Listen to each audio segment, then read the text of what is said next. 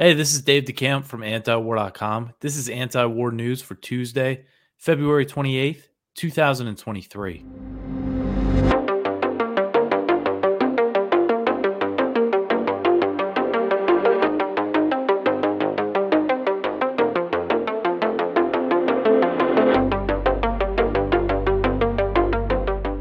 All right, the first story at the top of antiwar.com today. Most frontline Ukraine troops killed within 4 hours.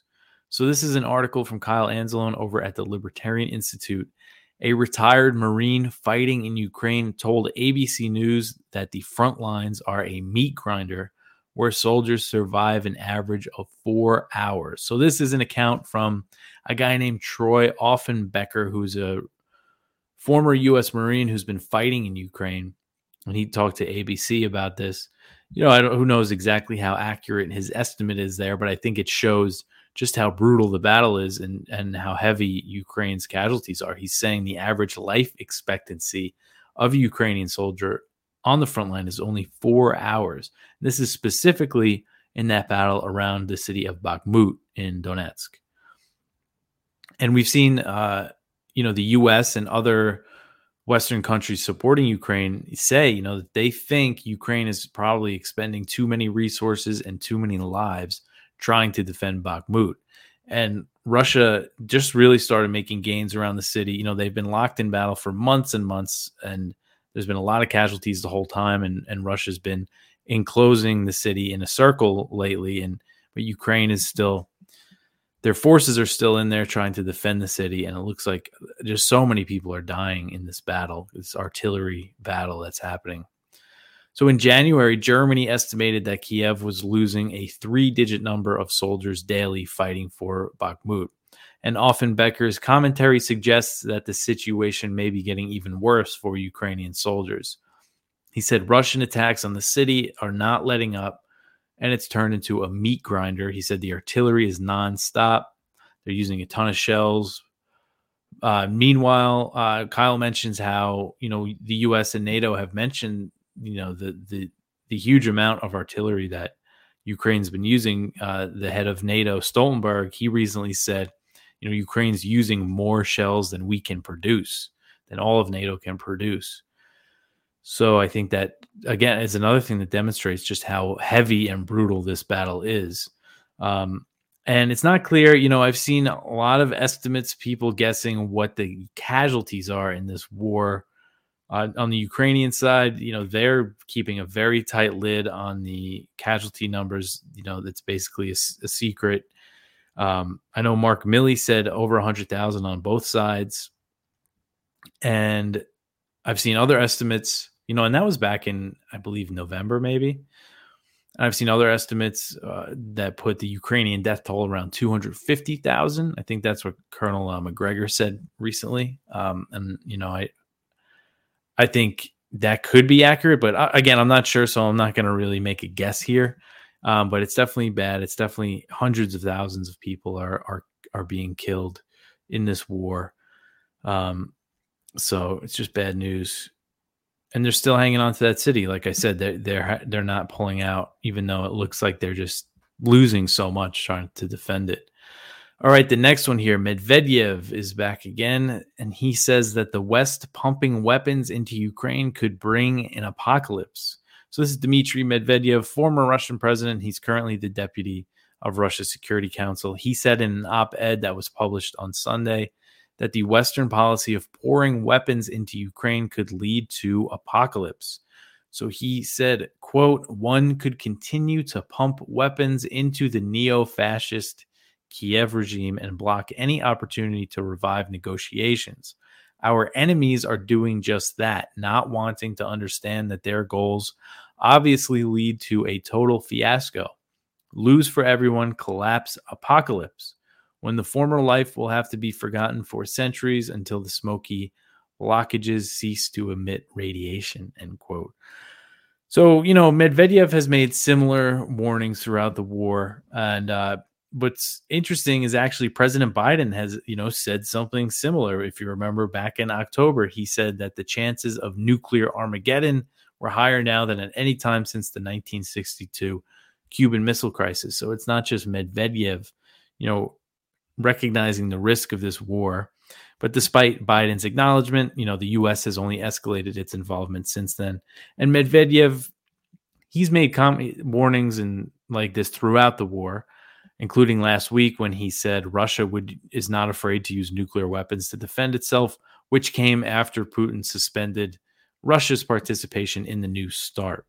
And where that stands right now, the U.S. is saying, hey, let's talk about New START, which is the last remaining nuclear arms control treaty between the U.S. and Russia.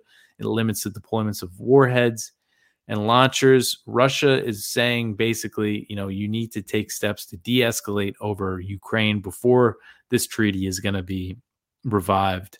And Putin's also saying that the nuclear arsenals of the UK and France need to be taken into account in this treaty. So who knows exactly what it would take, but I would guess it would take the U.S.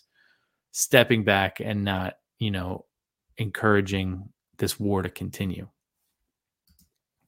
All right, the next one here. Janet Yellen visits Ukraine and she announces some new aid.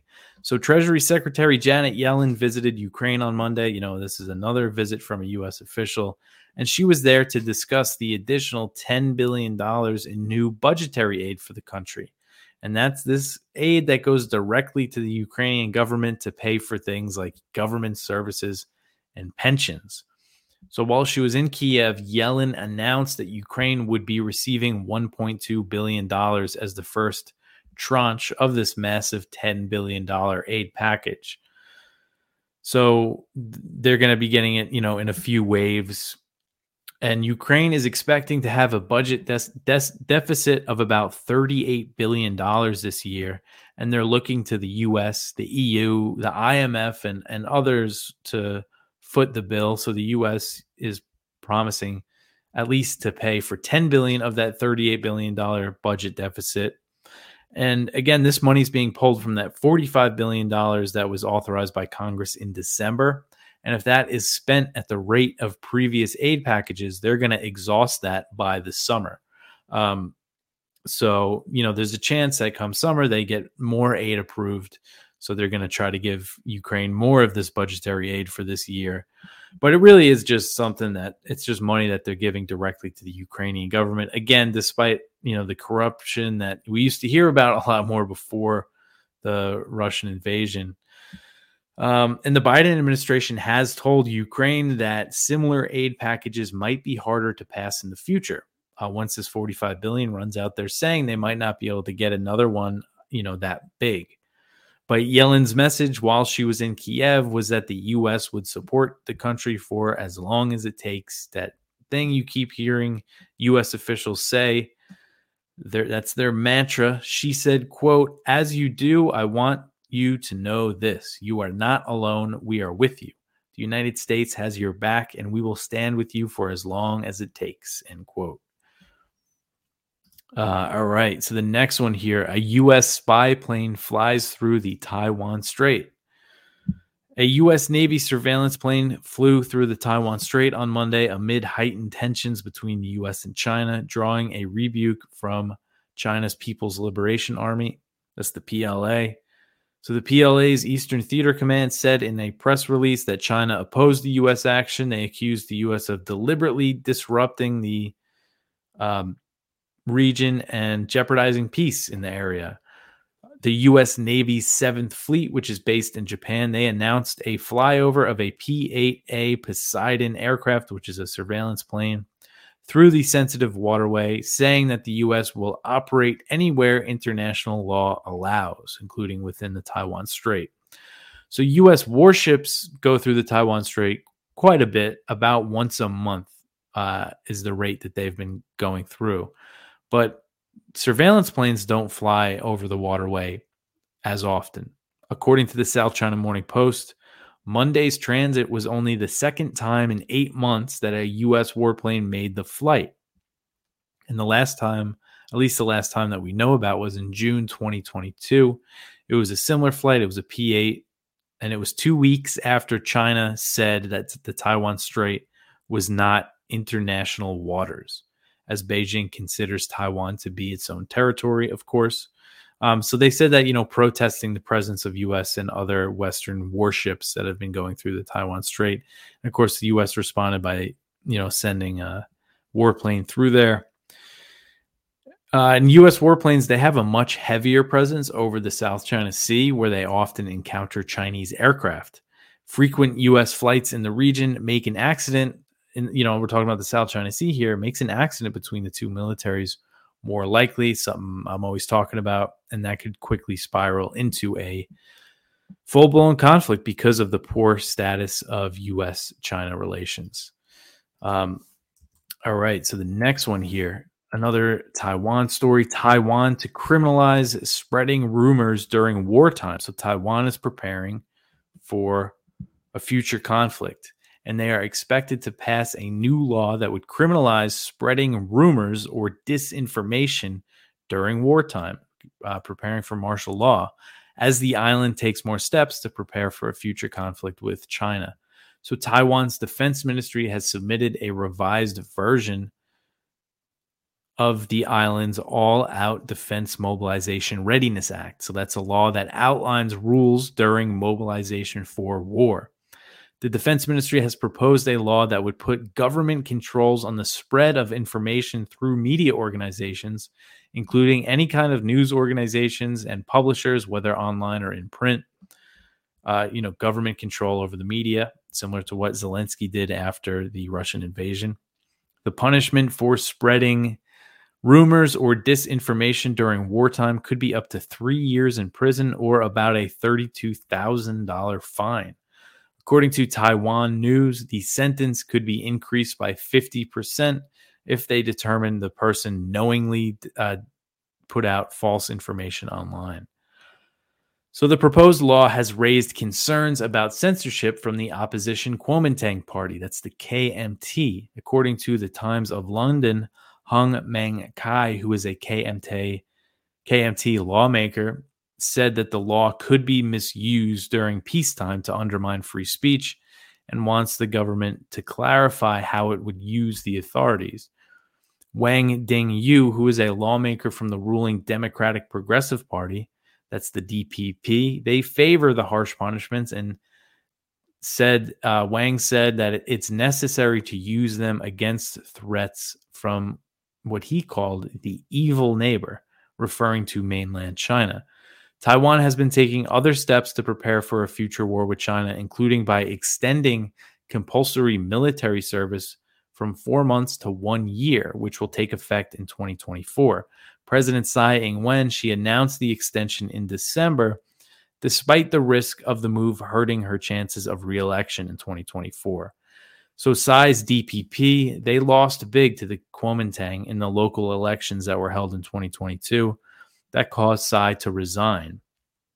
So the big thing to watch for with Taiwan is the coming election in 2024. If the Kuomintang takes control of the presidency and the parliament, they might work to ease tensions with Beijing. It could really change the way things are heading when it comes to U.S., China, and Taiwan.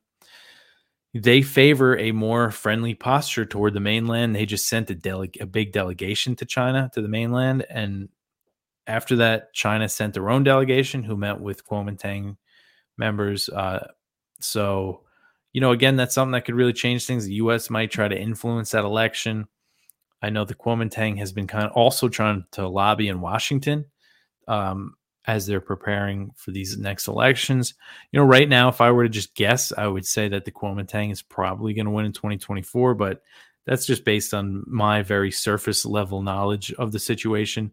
I'm not really sure the intricacies of Taiwanese politics, so my prediction probably isn't the best. But again, it could really change things and maybe ease tensions in that region. All right, the next one here, Japan to buy 400 U.S.-made Tomahawk missiles. So Japanese Prime Minister Fumio Kishida said Monday that his country plans to purchase 400 Tomahawk missiles from the U.S., a deal that will break from Tokyo's post-World War II policy of only having weapons for self-defense purposes. So it was first revealed in December that Japan would purchase these Tomahawks. We weren't sure the exact number. Now they're saying 400 of them. and they have a range of over 1,000 miles. So that puts a lot of targets in China in range, also North Korea. Tokyo has set aside $1.5 billion for the missiles, and they plan to purchase them in the next fiscal year. It could take a while for them to be delivered. I'm not sure exactly how long that might take. And the U.S. has welcomed this decision, welcomed Kishida's plan to obtain what he calls counter-strike capabilities. Of course, he insists this is still, self-defense measures.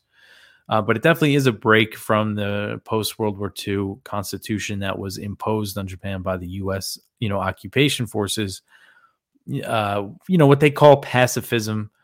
But Japan does have a pretty serious military, before they're taking all these steps anyway. But technically, they're for self-defense purposes.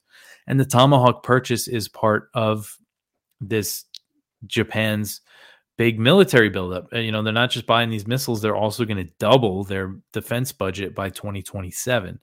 That's a huge increase in military spending, and it will make Japan the third biggest military spender in the world, third to just behind China, which of course China is second to the U.S., but the U.S. outspends China by a lot. I forget what exactly the numbers are, but I think China's somewhere around 200 billion, in the US, just the NDAA now is over 800 billion. And then if you factor in other intelligence agencies and stuff, we get to the 1 trillion mark pretty easily. But the military buildup is aimed at China. This is all about China. It comes after Japan released a national security strategy that named Beijing as the biggest strategic challenge, echoing language in the Pentagon's 2022 National Defense Strategy. Back in January, the U.S. and Japan announced a series of steps that they were taking to increase military cooperation.